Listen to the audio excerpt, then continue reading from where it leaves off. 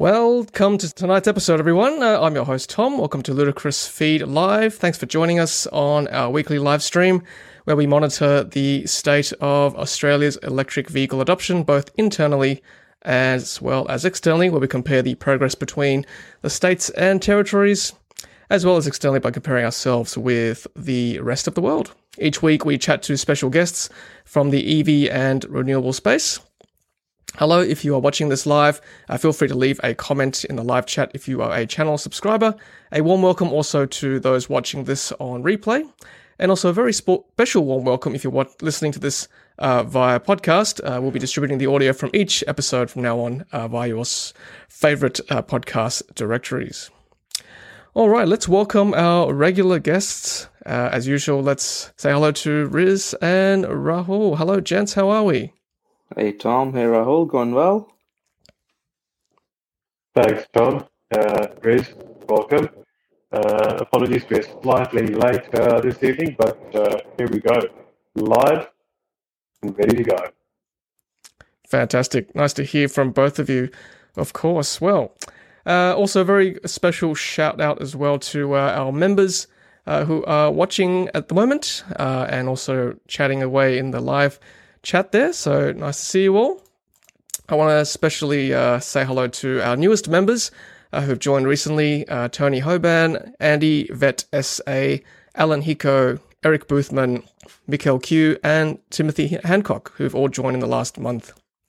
So welcome to Ludicrous Feed Live.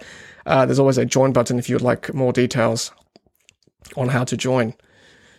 All right, so let's thank also our live stream partners for tonight as well. We've got Jaua with Jaua Tesla Accessories, Hansho, and also EVSE. We've got those coupon codes for you to use.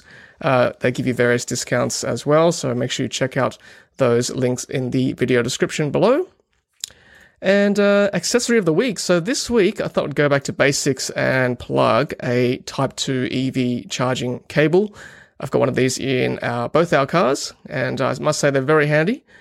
People ask me, is it worth getting one? You know, I think it's worth the investment because you can use public charging stations which don't have tethered EV cables. So this is where it's comes in handy if you're at the shops or at a cafe or something, or at a restaurant accommodation. Plug in and take advantage of electric vehicle charging at your wherever you are at the present.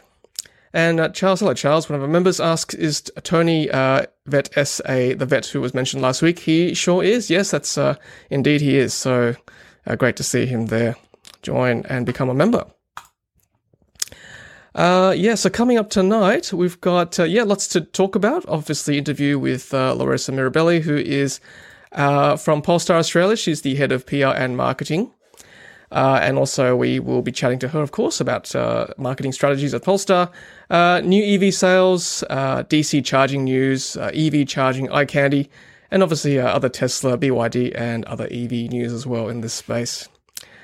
And so there we go. Jez, as usual, has pledged $5.55. Thanks, Jez. Hello, watching on replay and also live.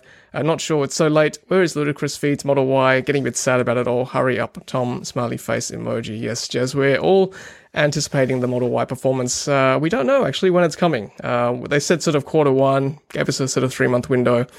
We'll see what happens after the new year clocks over. We'll see. All right, so now, Larissa actually is tied up at the moment. We will hopefully be seeing her later on tonight. But what we'll do is do the show backwards and talk about some of the stats and charts that Riz sometimes provides for us, and also some EV charging eye candy. And then Larissa will hopefully log on later tonight on the stream. So stay tuned. We'll have her very shortly, of course. So that is what we're talking about later on when Larissa logs in, selling electric vehicles in Australia, interview with her from Polestar Marketing, and it'll be a very interesting chat, I'm sure. So please stay tuned. We'll have her very shortly.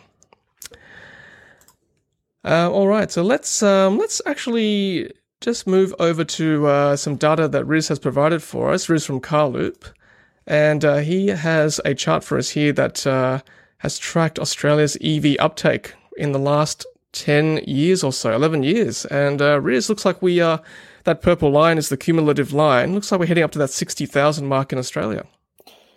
Yeah, it's been a bit of an exciting year so far already. I think we'll quite easily double um, our total, or we'll get close to doubling our EV fleet in just 1 year, which is quite a huge thing. So yeah, we're approaching 60,000. I wouldn't be surprised if we sort of finish the year off closer to 67, 68,000, given the kind of deliveries that we expect Tesla to have, particularly around Model Ys, as well as, other players like BYD now finally allowed to deliver vehicles again after receiving their 5-star NCAP rating based off a small fix.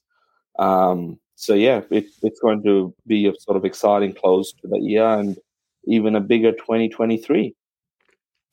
Yeah, I think 23 will be a great year. Out of the 60,000, at a rough guess, how many percent would be Tesla of the 60,000 cars?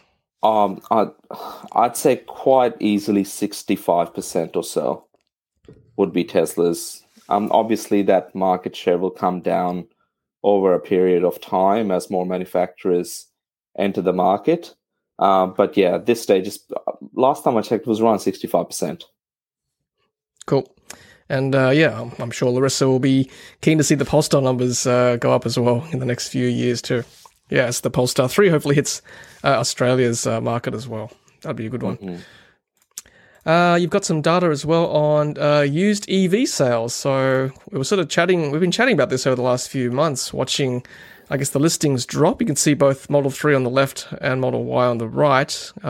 These have been since the start of the year for 3 and since Y dropped midway through this year for Y. And you can see they're kind of plateauing and even dropping a little bit. Yeah, that's what we're seeing as well. The average price for Model Y the asking price is around $79,000, which, if we remember in the first week, I think it was around, I think, $72,000 or $73,000 delivered. So even those people selling those vehicles now are making 5 to 6 grand. Plus, people purchasing them will end up paying, depending on the state, will end up paying for stamp duty and other things as they transfer the car into their name. A lot of those up for sale happen to be car dealers. I mean, everyone's allowed to, make a buck every now and then, but it just seems like they've somehow acquired a fair few of them. I saw one, I think, advertised for 84,000 today, and it was being sold by a car dealer called Melbourne's Cheapest Cars, and they're pretty big in Victoria. So not the cheapest cars, not what their name suggests, but a bit of a top tip for our audience. From some of the things that we're seeing, once we get a couple of ships coming into Melbourne and Sydney in the coming weeks, keep an eye out on the existing inventory. You will see a fair few of those vehicles pop up without those excessive dealer markups, and you'll be buying them directly from Tesla Australia. Yes, we did chat about that on our quick short news video last night. So yes, keep an eye on those inventory numbers if you're waiting. You might get one sooner. See what happens. Let's move on to some pictures from, actually, Riz supplied these ones too. So these are Tesla supercharger pics from Mornington in Victoria. And Riz sort of saw something very interesting on the road there. You can see normally it would say Tesla vehicles only, but it looks like the vehicles only has been scrubbed out or attempted to be scrubbed out. Interesting, Riz.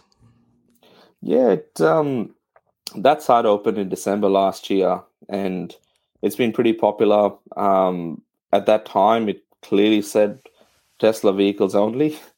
And this time around, when we did our Tesla Owner Club event down there, good turnout, nearly 40 people came, which was great. And a lot of them were new owners, so learning how to use the superchargers and just learning off each other. But yeah, we saw that it was sort of painted out where it said the vehicles only bit. So I wonder what that means for potential opening of superchargers to other vehicles, to other EVs in the coming months. It might happen sooner than we think.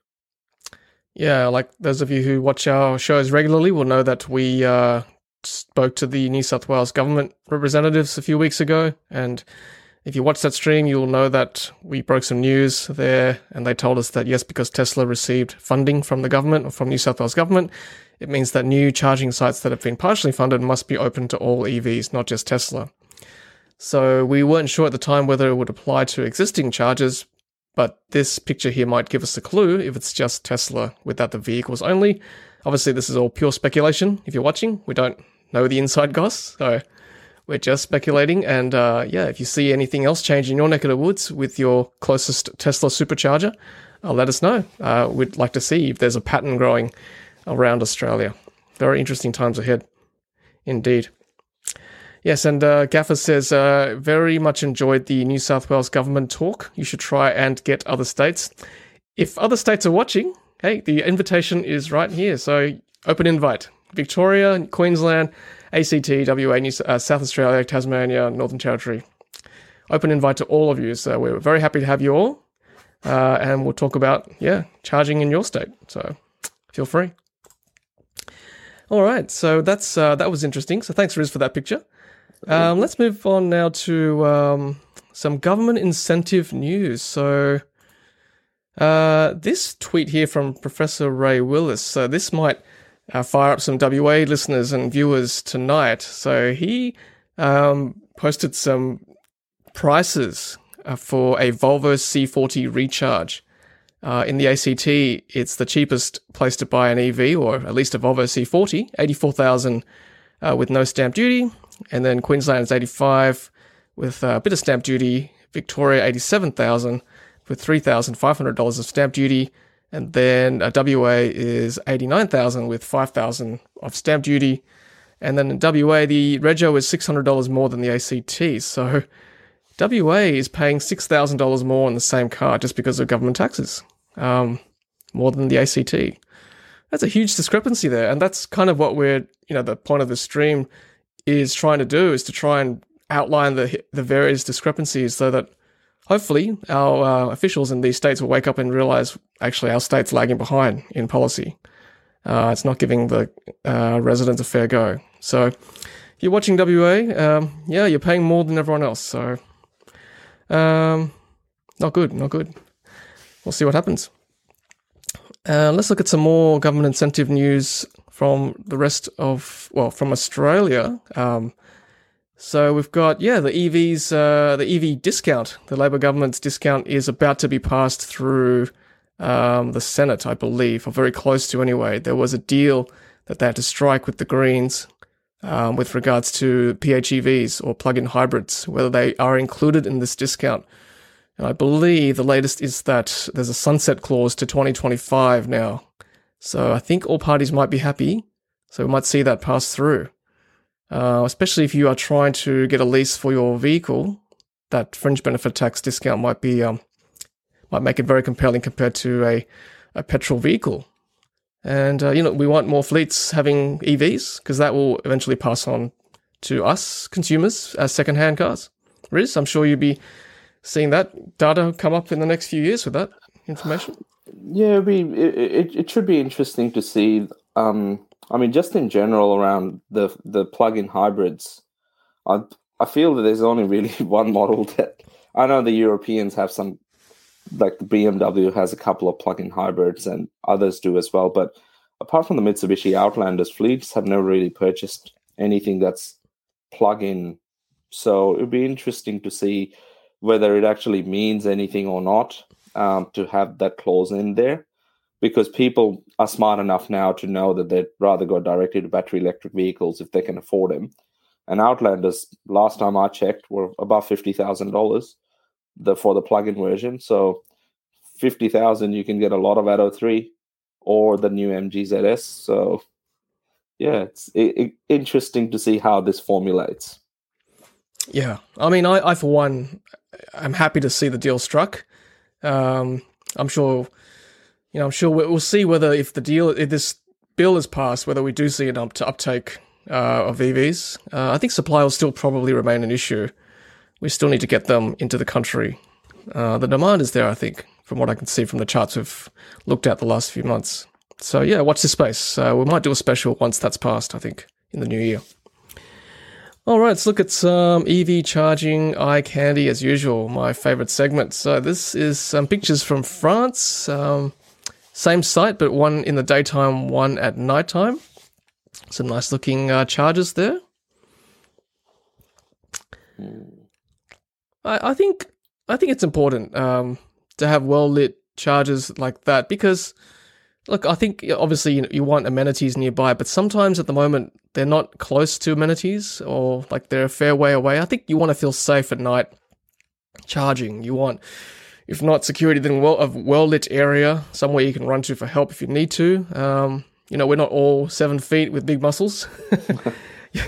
You need help sometimes if you run into trouble in an area that's deserted.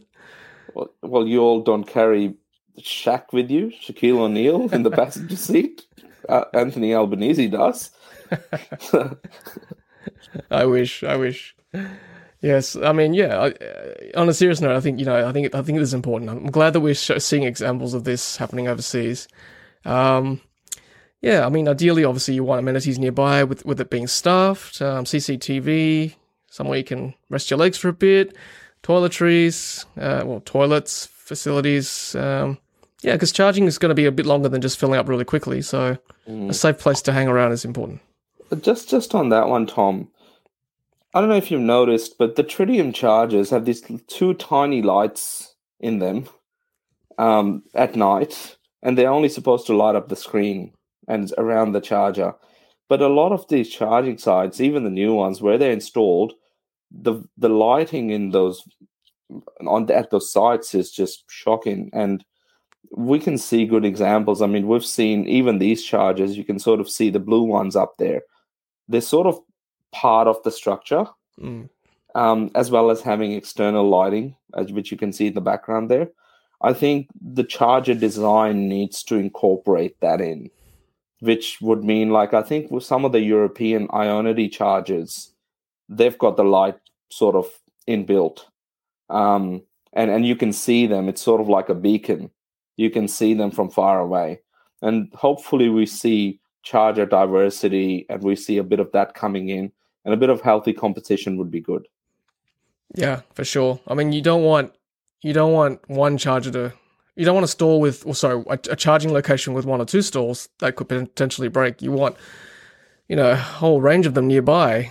If one's out of action, you've got, you're not stuck. You can just drive a few more kilometers and there's another one, like it is with petrol stations now, obviously. So yeah, but good point with the lighting. I think there's a lot of innovation that could certainly happen with that as well. And even strip lighting on the ground where the parking spots are, that could certainly work too.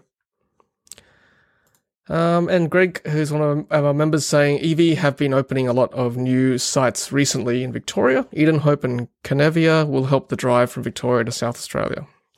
Having done that drive, I agree. I think there needs to be more along that road because those distances are huge and they're not, nothing to sneeze at if your range is limited. So good point, Greg. Thank you. All right, let's look at another charging location. So these are Tesla superchargers now.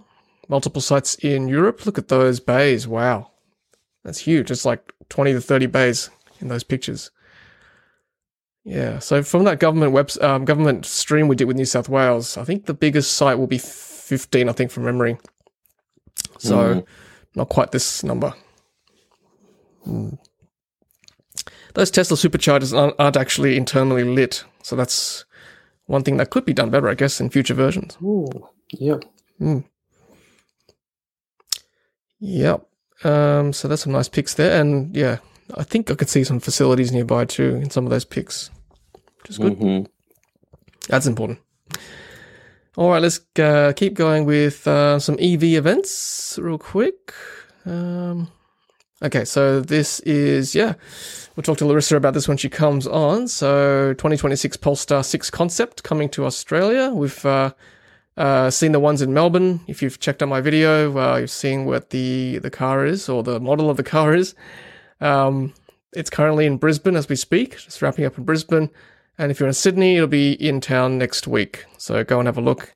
The future of sports cars, electric sports cars in the shape of a Polestar 6. Yep. Indeed. So take a look, and of course check out. We're going to be at the Fully Charged Live in March. There's a coupon code if you want to get some tickets. 3 of us should be there, myself, Riz and Rahul.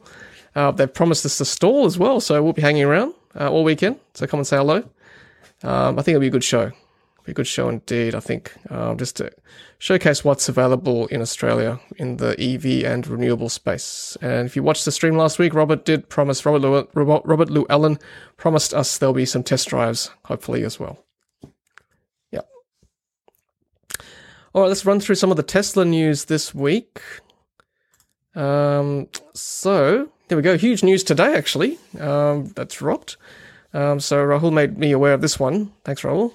Elon Musk tweeted, Tesla full self-driving beta is now available to anyone in North America who requests it from the car screen, assuming you have bought this option. Congrats to Tesla Autopilot AI team on achieving a major milestone. That's huge. That means anyone who has the FSD package can now activate it from this screen. Amazing. Rahul, you've got FSD on the package on your new Model Y? Yeah, I do. I did have it on the Model 3 prior as well, and now on the Model Y as well. So, love to get my hands on the FSD beta package to try that here in Australia.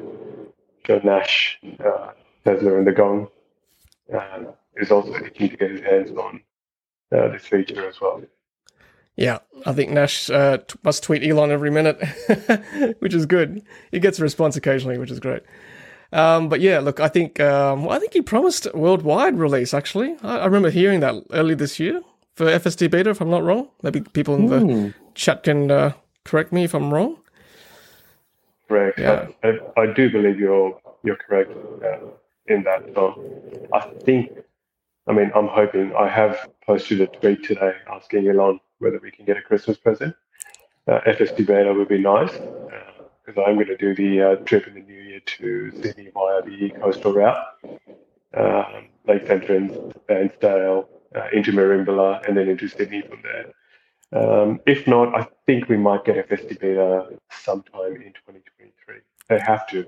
If they're going to release it to everyone in North America, everyone else worldwide who has bought FSD is now going to be clamoring for this. Yeah, I think a lot of people have sold their cars with FSD package, waiting for that to drop. So I'm pretty sure Elon's promised FSD beta each year since I can't remember.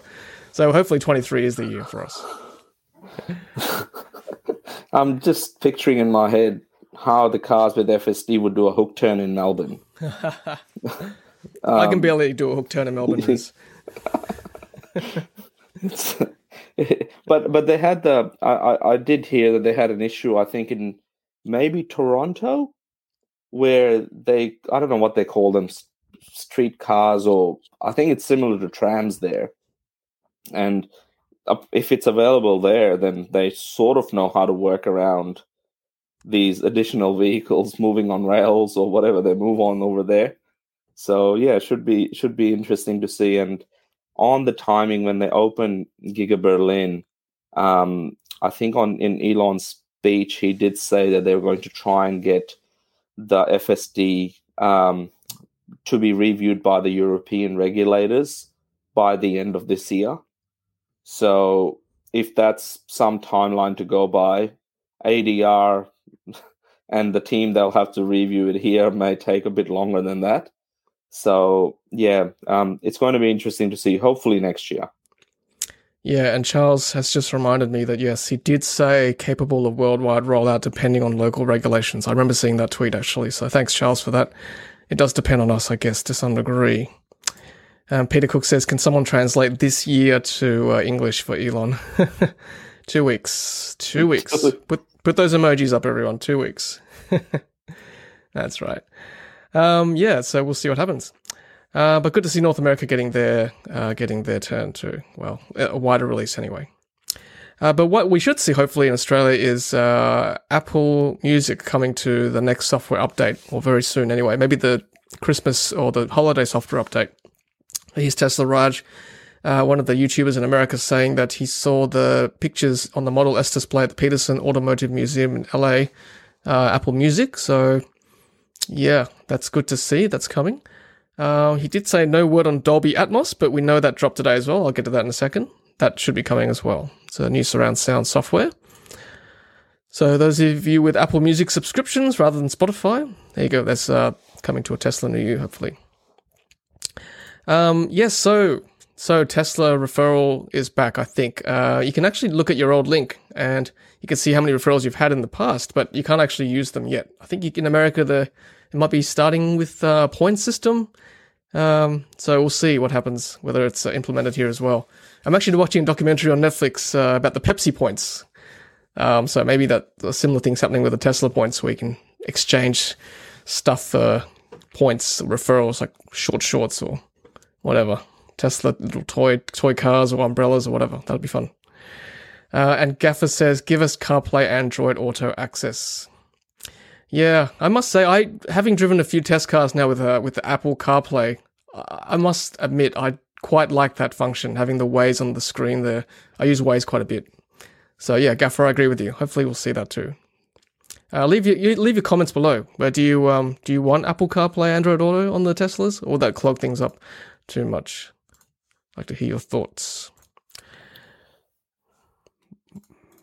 So just quickly on that, Tom, is that Hancho screen that you can get that goes behind your steering wheel, has that got CarPlay Android Auto capabilities?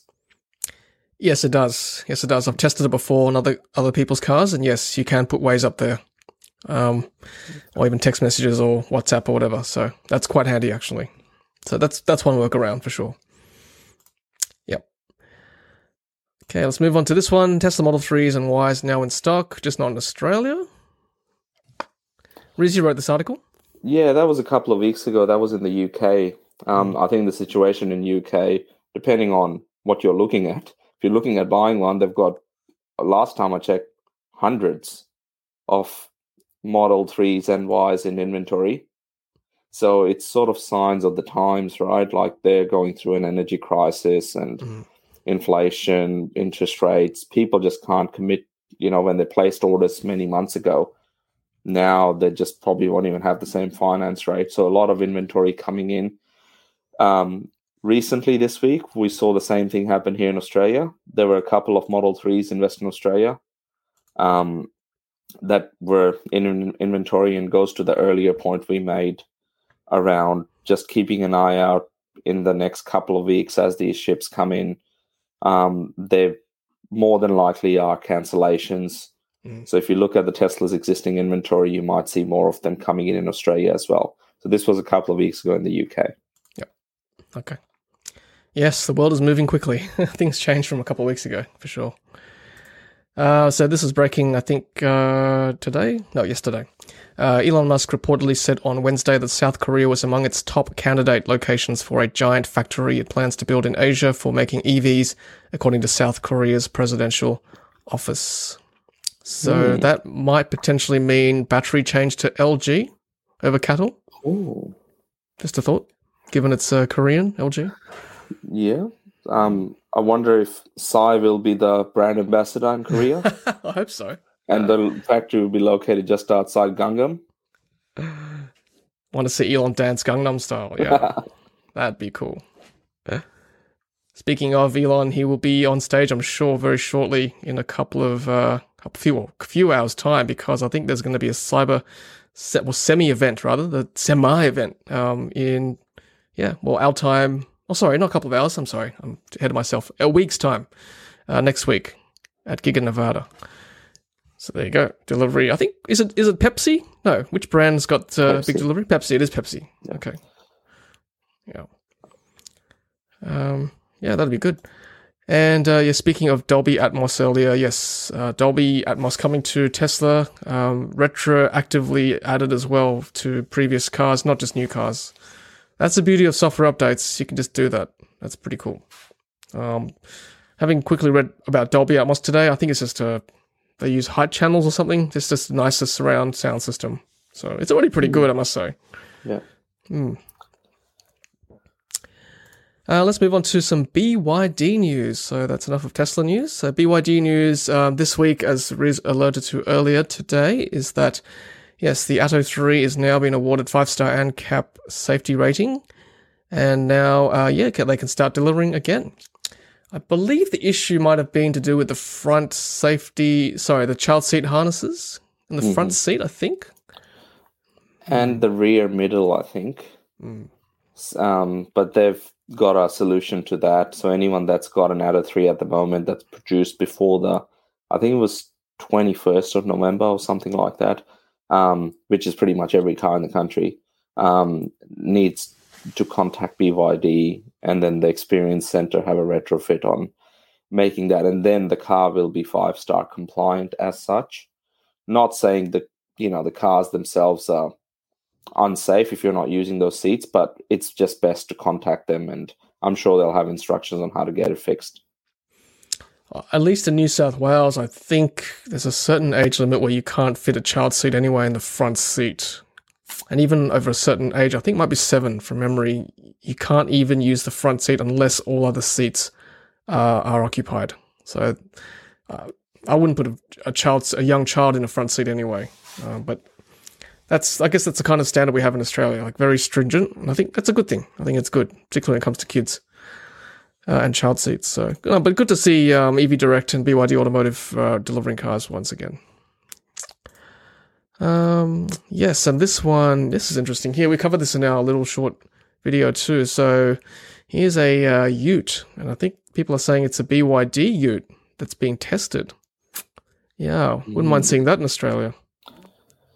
Yeah, it's I think that will definitely build every fleet manager's dream in Australia if we get an electric one, or potentially plug-in hybrids, because a lot of their cars are plug-in hybrids at the moment. So if we get the electric one, then ideally it will be coming here. I can't think of many markets that would take a ute that size, like the one we have seen with LDV. It's a bit too small for America, and America and China don't gel at the moment. So we're probably going to be one of the first markets to see them if they do release them. Given the BYD Seal announcement, launch, production, deliveries into export markets very shortly, I wouldn't be surprised if this is a BYD ute, if it's in the country by sort of third quarter next year. Dare I say, build ute dreams? Build ute dreams? Sorry, it's dad joke hour. But yeah, as you said, Riz, we looked at the LVD ute, $92,000. Most of the comments on my video were to the tune of that it's too expensive. So it'll be very interesting to see what BYD price this at, if it is indeed a BYD ute. And as you know, China's got the same 3-point plug that we do, 10 amp plug. So it's a natural fit already. They can have a V2L from the cars, from the utes. All right, let's move on to some more EV news. So yeah, this is my tweet earlier. That was the LDV ET60. That's now dropped, available for $92,990. 88 kilowatt hour, 330 kilometers of range, single motor, 80 kilowatt DC charging, and 1 ton payload and 1 ton towing. And there's the warranty there. Yeah, it could be pretty controversial, I think. Price, as we said as well. Towing could be more, I guess. People are saying that. Charging's a bit slow too. But look, it's Australia's first ute, or first ute to be sold in Australia, and that's a bonus. It's now uncharted territory. I think it's good. It's good for the market. Yeah.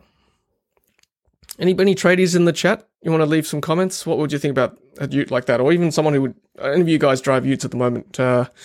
With this entice you to switch over to electric? Leave your thoughts.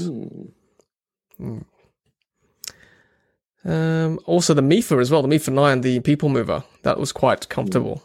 Yeah, but that's priced at 6 figures, 106,000, I think, for the starting price. So there we go. That's the ute in Australia, LDV, and also this is from a few weeks ago, but the guys at Car Sales did a review of the Volkswagen ID4. So yeah, I mean, it's been sort of touted to be coming soon for a couple of years now. So hopefully 2023 is the year to see these come in. Would you say that's kind of like a hatch, looking at the picture? I think it's sort of like a Tiguan, a bit of a SUV, slightly more stylish SUV as such. But 65,000, I know it's sort of Volkswagen Tiguan money, but yeah, it's going to be interesting to see. It's based on some of the European reviews I've seen of the car. One underappreciated fact about a Tesla is how smooth and seamless that screen is. Very relatively laggy infotainment screen in the Volkswagen Group cars at the moment. So if anyone's interested when you are test driving them, if that's important to you, do test it out and check it out. But just and hopefully, like you said, Tom, they can get them into the country by next year. Yeah, and also the Cooper is being launched as well next month. So, look, more choice is good, for the discerning consumer. I think it's a good thing. Here's a good point from Gaffer. I can't bring myself to call it a ute. That's in regards to the LDV. It's a pickup. Utes for me will always be based of sedan form factor. Right, yep. I think I know what you're talking about. Yeah. Yeah, so that means a lot of... Gaffer probably wouldn't call a lot of cars utes. They're more like pickups. Like the Ranger's more pickup, isn't it? Not quite a sedan. Yeah, okay. Thanks, Gaffer. All right, let's keep going. So, yeah, speaking of... Okay, so 2022 car of the year was the Kia EV6. And the Cupra Formentor got something else. And then the Genesis GV60 got something else as well. So, there you go. Some cars there. I've driven two of those. I haven't driven a Cupra yet, but I agree the EV6 is quite a nice vehicle. It's a shame we can't get them in the country at the moment. Supply is an issue. Here's a little poll for mini poll. I won't put it up officially, but EV6 or Hyundai Ioniq 5. Leave your thoughts. If you had the funds to acquire both and supply was there and you only had those two choices, why would you get them? Which one would you get? Why would you get them? I'll put some of the comments up. Greg's asking, what's the lead time? I think it's like 2 years or something at this stage. So there you go. But hypothetically, if there's no lead time, you can get them tomorrow. Which car would you choose? That's what I want to hear. Free market research for Hyundai and Kia. Right there. All right, so some more news from Australia. Here's Chris Vanderstock, a good friend here, who is challenging the Victorian government on the EV tax. He writes, I can't wait for February 14 to 16, 2023. That's our hearing date in the High Court of Australia to rid Victoria, actually the entire country, of the EV tax. More details below, in reference to an Age article. Yeah, so we wish Chris well. That's coming up next year. So he's been working very hard to get that hearing. So from what I understand, from what I read in the papers, all the states are actually going to be up against him. The federal government's backing him, but the other states actually want to see Victoria win because they want to set their own policy on this rather than having the feds do it. I mean, to me, it makes sense for the federal government to do this. I mean, it's the fuel excise is a federal government thing. It would make sense for distance levy to be federal as well. Riz, Roll, what do you guys think? Should it be a Victorian government thing or a federal thing? Roll? Well, look, opinions, I guess. But yeah, my opinion is, I've 100% side with Chris. And I do believe that the federal government should be enacting this policy. We don't have an EV policy here in Victoria. Having had the New South Wales government representatives from the Department of Transport on your live stream a few weeks ago, you guys are absolutely killing it. ACT is absolutely killing it. Victoria, being the second most populous state, is just lagging so far behind. I don't think that they're doing themselves any favour with the EV tax. So yeah, I wish Chris all the best. And I do reckon that the federal EV policy, if that goes through by off-fleet cars that'll get the second-hand car market, EV car market happening, which will drive prices down further, and that they should dictate the road user tax rather than coming from the States. Riz? I think, eventually this is going to happen, and I believe in New South Wales policies, it's a couple of years down the track now, when they do feel a surcharge is going to be put on. I think maybe earlier in the week I saw a headline out of the UK that maybe by 2025, at a national level, they will be introducing a surcharge of some sort, a road user charge or whatever for EVs. So, a couple of years down the track, and their EV uptake is already approaching like 17, 18%. And we're not even like 4% from what I can see.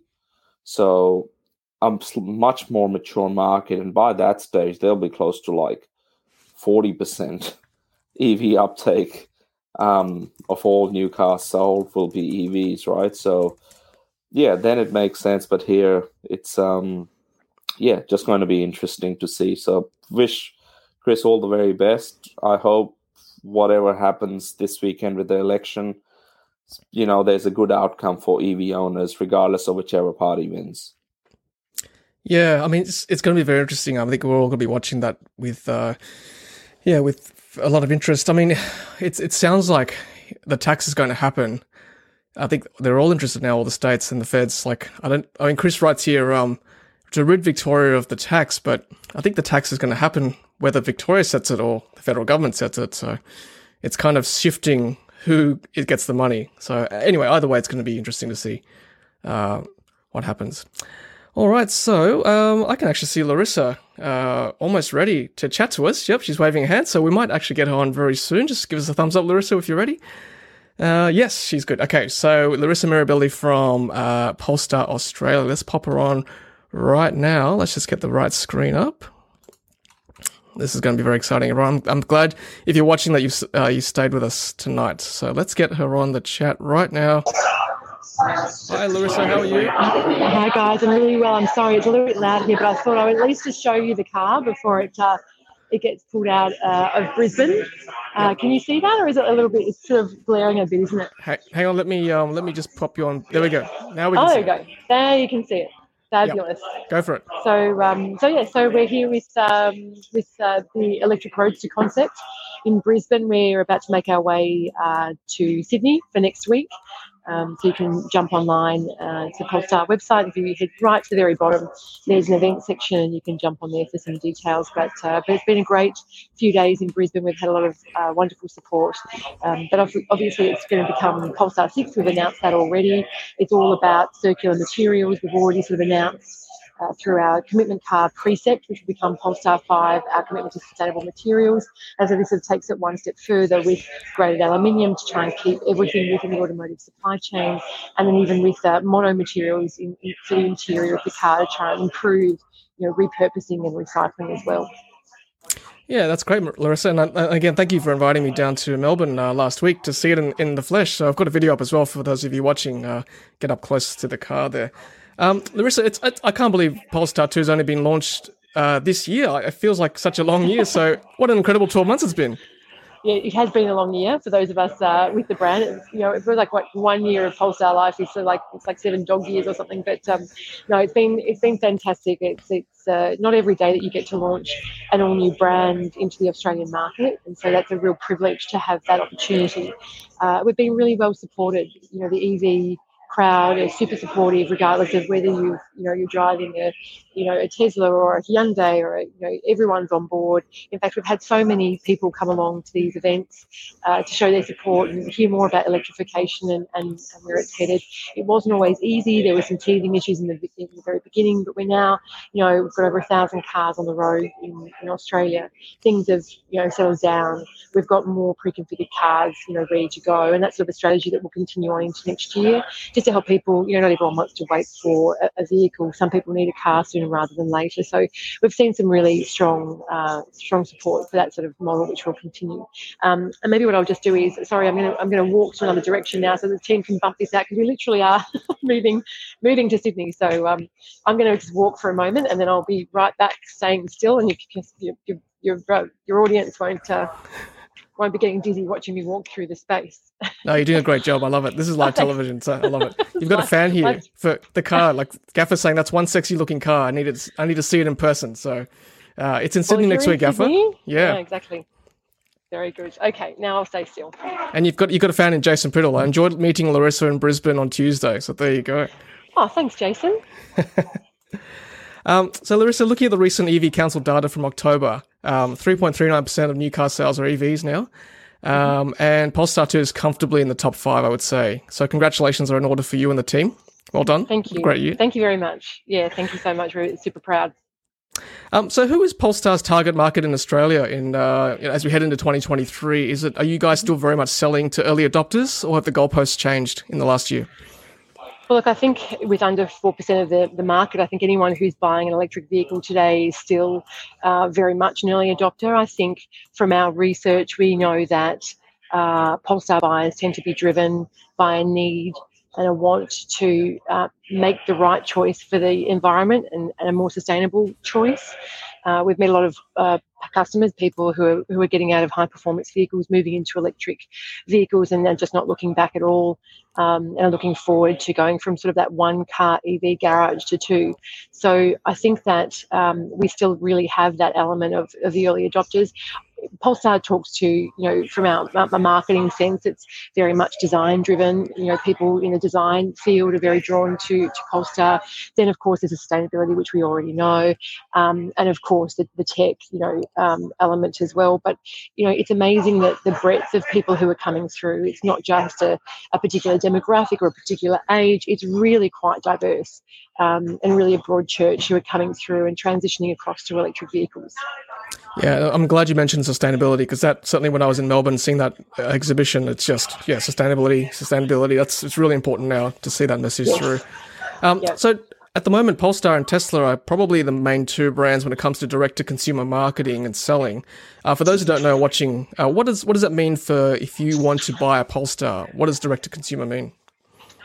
Basically, it's an e-commerce brand. So you can go online, you can walk through a very simplified process. If you're a cash buyer or you've already got finance approved, it can sort of take you an hour on the couch on a Sunday night with a beer in hand or a glass of wine, and you're the owner of a new Polestar 2. But there's got to always be an element there of engaging with customers in a way that works for them. So we take the car on tours, we do road shows, we're at events, we're at shopping centres, and we also have some temporary locations all down the East Coast, for example, where people can actually go and book in and have a test drive and get to grips with an electric vehicle. For a lot of people, it is their first time in an electric vehicle. So it's important to ensure that you're accessible, but ultimately that whole purchase journey takes place online. So although we have staff who work with Polestar in our spaces, they're trained product specialists. They can talk to you about the product. They can talk to you about the policy settings in Australia, the kind of rebates that might be available in your state or territory. So it's more of an information gathering sort of opportunity. You can go away, you do your research, you talk to people, you visit forums, and then you purchase. So what we've tried to do is make that process really simplified, I should say. But there aren't a myriad of colours or options. It's much easier to navigate that process. And of course, we've got Polestar financial services sort of added on to the process as well for those who want to go through that process. Yeah, that's great. I've been to one of the shopping centre experience. You did too, and I love it. Honestly, it's so good because there's no pressure from any of your staff. You just go up there, look at the cars. They're very friendly. Go for a test drive. I love it. You go home and think about it rather than getting pushed into a corner and trying to, get a price out of you and all those kind of things. So I think it's been done very well. Thank you. I think, we all have sort of, some people have very positive experiences in a traditional model. I've had a bit hit and miss, even myself, someone who's in the industry. So it kind of takes away, that sort of having to fit everything into your day-to-day lifestyle. Everyone seems to be so busy now that, moving ahead in this way seems kind of normal, especially after COVID, where we all kind of went, online. Riz has got some stats from Polestar Global, actually. Riz, go for it. Yeah, so I'm sort of the stats person, and I noticed earlier today, Larissa, I won't put you on the spot, but 100,000 Polestars have been produced at Luqiao plant in China. And that news has just been released at Polestar Global through a press release, and that's fantastic news. It's great news. It's a real milestone for us. It's one of those things where sometimes people come in, they say, "Oh, you've listed. Do you have any cars on the road?" So it's great to be able to say to people, not only do we have some cars on the road, we've effectively got 100,000 cars on the road, and we're on our way to bigger and better things with the launch of Polestar 3 just around the corner as well. Oh, that's great. And 1% are in Australia, 1,027 based on the last VFAX that was released, and a quarter of them arrived or were delivered in October. So we've got another big, thanks Riz, another couple of big months as well. November should be quite decent volume as well as December. That's great. Thanks, Riz, for that. And we've got some congrats on the Polestar brand. Great to see Polestar in Australia from H2 Rider. And Electric Car Australia says congrats on the sales, Polestar. That's good. Larissa, if you wouldn't mind, I'm going to ask a more direct question to you. I see from your LinkedIn profile, you've worked for other traditional auto brands as well. What have been some of the benefits and challenges of selling direct to consumers as opposed to a more dealership business model? I think when we started, the infrastructure setup was not where it needed to be to support the new customer base.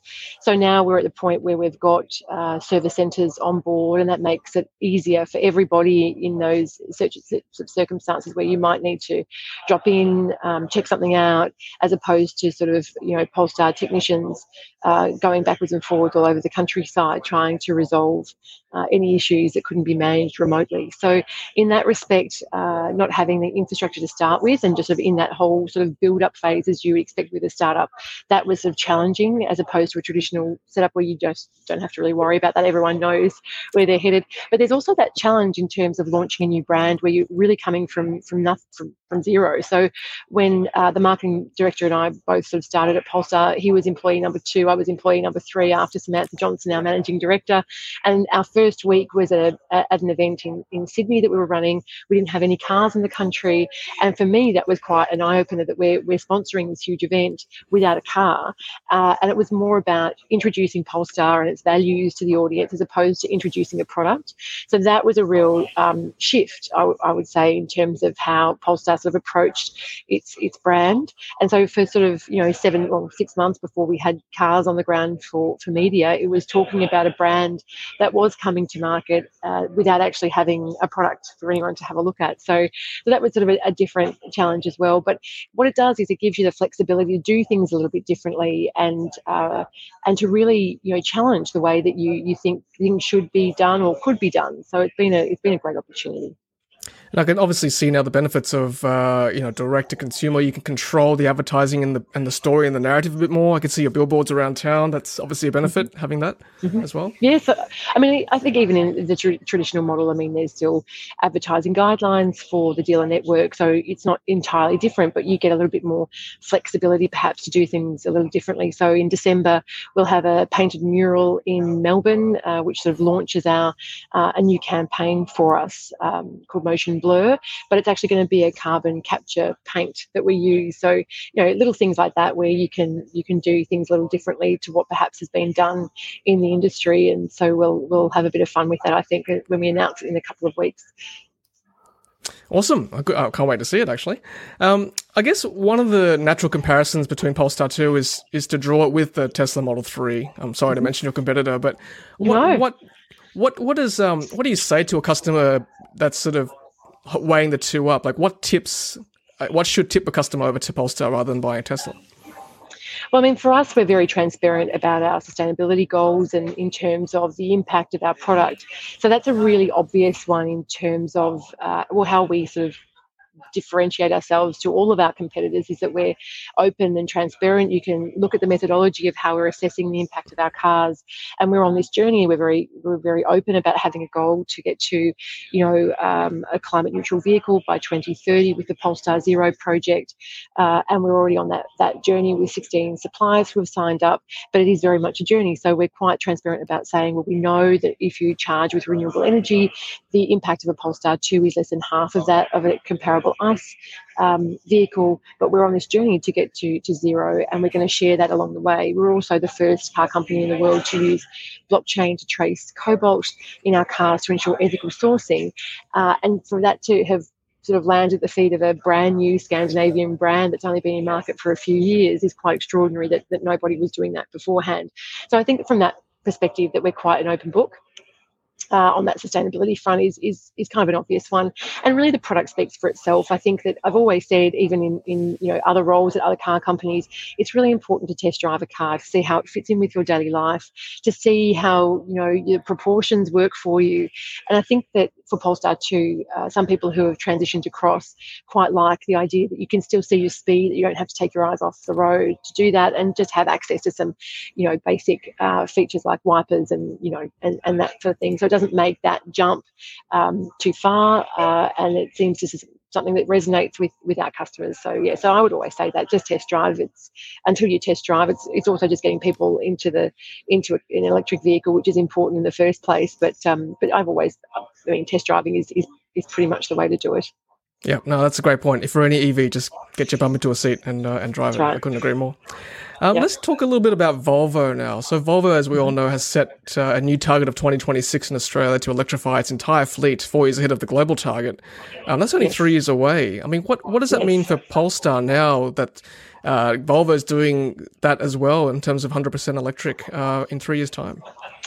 Look, I think the brands are two very different brands, and obviously we're already all electric, and in 3 years' time we'll have Polestar 3, Polestar 4, possibly even Polestar 5 on the road. So a really great sort of model lineup available to Australians. But I would say that any brand transitioning across to electric vehicles is a win for all of us, and that's something in the EV industry that everyone seems to be very much focused on the same goal.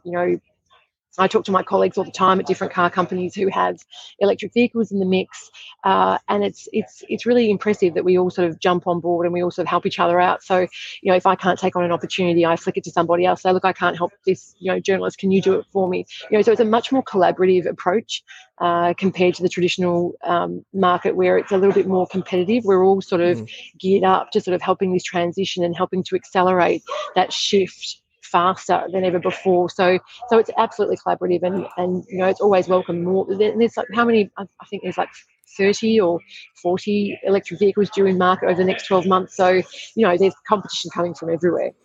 Yep, no, that's very true. Yep, okay, well, and we're looking forward to covering them all too in the next 12 months. Bit of feedback now from Keith Mason. As a Polestar 2 owner, I would love to have the service model better communicated here in Australia. Where's my nearest service centre is a question that's a bit hard to find. So well, that's a fair comment though. So we've only just recently updated that on the website. So that took some time to resolve. And now, when we first sort of had 1, 2, 3, so I thought, do we sort of, pop that up on the website? We sort of waited until we've got now, 7 or 8 up there. But that's only something that we've sort of sent live, I think, in the last fortnight. So now for you, Keith, and for other customers, it's much easier to find, so that helps you guys just understand where the infrastructure sort of sits in Australia and who's there to support you. Yep, cool. Thanks, Keith, for that question. Question from Gaffer. Can we get test drives from Polestar at Fully Charged Live Sydney next year? Yes, you can. So not only can you get test drives at Fully Charged, we're going to have a customer lounge as well. We're looking at maybe bringing in a special car. We'll see how that goes. So no, we're really, really looking forward to the Fully Charged event in March, and we'll certainly be there with bells on. So yes, test drives are a definite yes. Nice. Polestar 3 maybe? I don't know if we'll have Polestar 3, okay. But no, I think Polestar 3 is in hot demand at the moment. So we'll have to wait our turn on that one. But I think by Q3 we should have some in Australia for people some displays for people to go and have a look at. So not too long a wait. Okay, nice. I don't know if you can talk about this. Electric Car Australia. I wonder if the Radar brand would link up with Polestar in Australia. Radar does the utes, I think. Yes, for Geely. So, I mean, at the moment, Polestar is standalone in terms of, Volvo standalone, and Geely may come in standalone, but that's a question for Geely. You'll have to get in contact with the team there. But from what I understand, there's no sort of plans for Geely to enter into the market right now. But you never know what's around the corner. It'd be great to see it here, though. Absolutely. I guess to finish up, Larissa, obviously a few key topics always pop up for any potential EV customer, such as range, charging, anxiety, range anxiety, long drives, battery degradation. I mean, how does Polestar alleviate these concerns? Is it just through talking to them at these customer centres, or? Do you know the best part about what's happening with Polestar now is that we've got this community of owners. So when we first started out, we didn't have any of that. But even at this event tonight, the team behind the Facebook page is here, and they're so active in providing suggestions and advice. And so it's not just all down to head office to communicate that. There's more and more people driving electric vehicles, and everybody is sharing information, going back to that sort of collaborative statement I mentioned before. So in that respect, it's super helpful that more and more people are getting out there at the barbecue and explaining things. We do have a range assistant and charging assistant on our website, which is really useful, particularly in an Australian summer and you're traveling longer distances and you want to know if I've got a 20-inch alloy and I'm traveling at 25-30 degrees at 100 kilometers an hour, is it going to be the impact on range? It'll tell you all of that. So there's those sorts of tools there that you can use, but I think there's just so much more information out there for everybody now, and it's really about getting out that message of being able to plug in and trickle charge in the evenings or afternoons, or however you do it when you're at home. There's more charging coming to urban areas. There's more happening in the way of apartments and urban dwellings, and what that will look like in the future. So it just makes it so much easier to charge your car and not have to worry too much about range.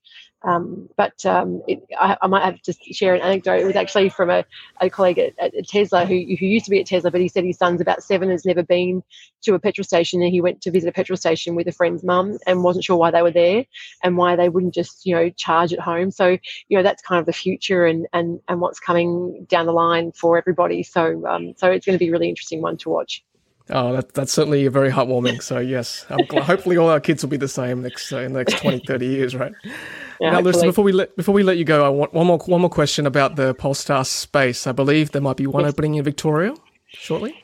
Yes, there is. It's happening in December, actually, Tom, and I think the date that we've allocated is December 20. If that changes, I will let you know so that you can let your audience know. But there you go. By December 20, we plan to open at Chadstone. So we'd love to see everyone jump on board and drop in. By all means, come and have a look.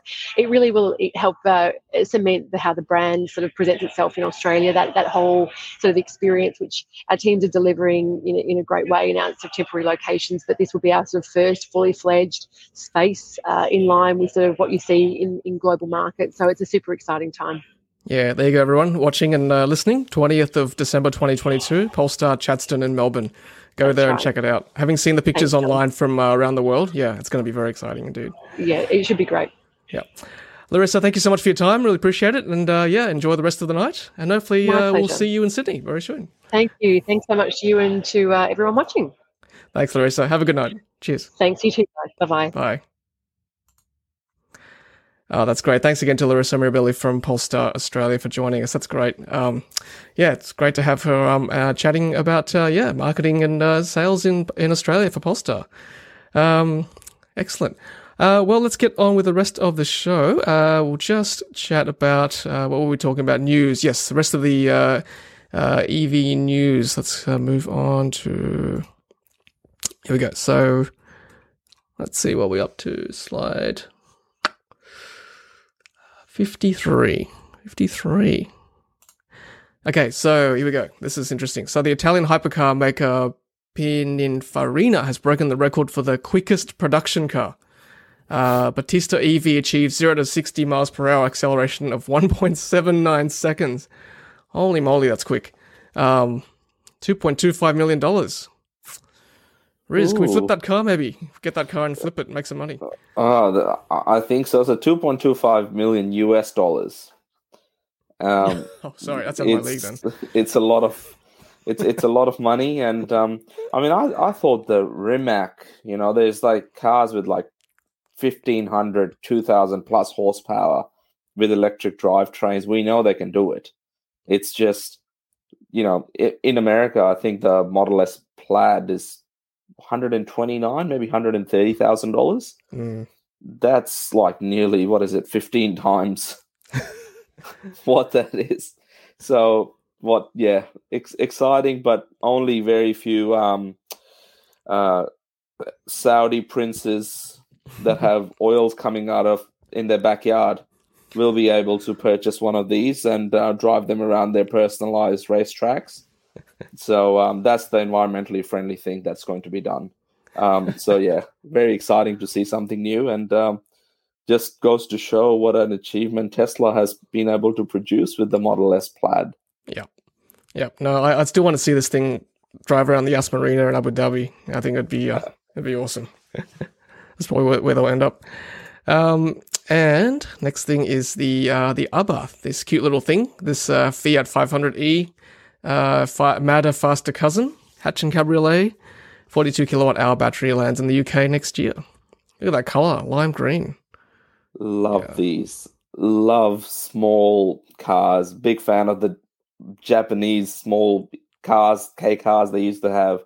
If this comes here, be really, really cool. Yeah. And the Fiat Abarth just looks aggressive, like a mean green machine.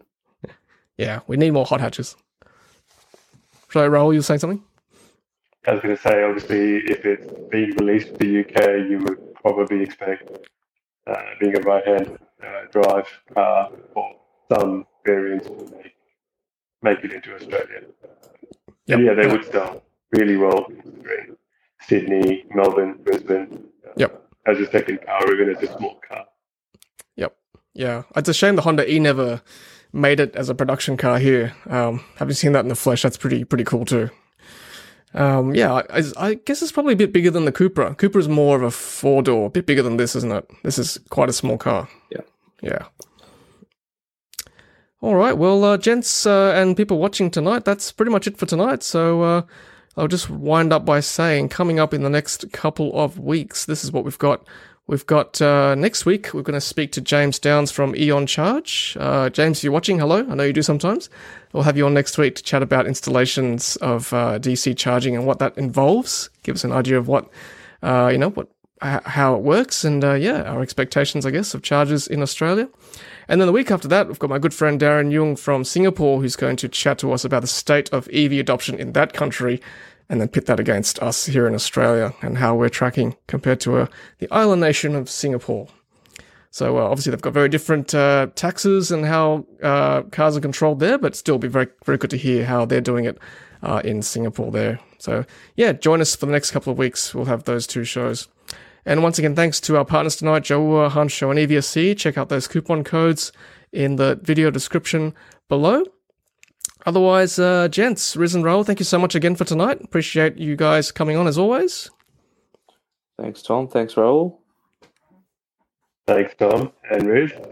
And thank you for the audience. If you haven't watched the entire show, don't fret, there is a replay. Absolutely. Thanks, Raul. Thanks, Riz. And thanks again to Larissa Mirabelli from Polestar, Head of PR and Communications. Appreciate her time. She's a busy lady, but really good to have her. And also thank you also to all of you in the live chat. Always great to have your comments and questions. It's so good to have your support every time we stream. And if you watched it this far on replay, thank you so much. If you've listened to it this far on podcast, thanks again as well. Really appreciate it. All right, everyone. That's it from us. Until next time. Have a good week, and we'll see you next time on Ludicrous Feed Live. Take care, and as always, happy charging. See you later.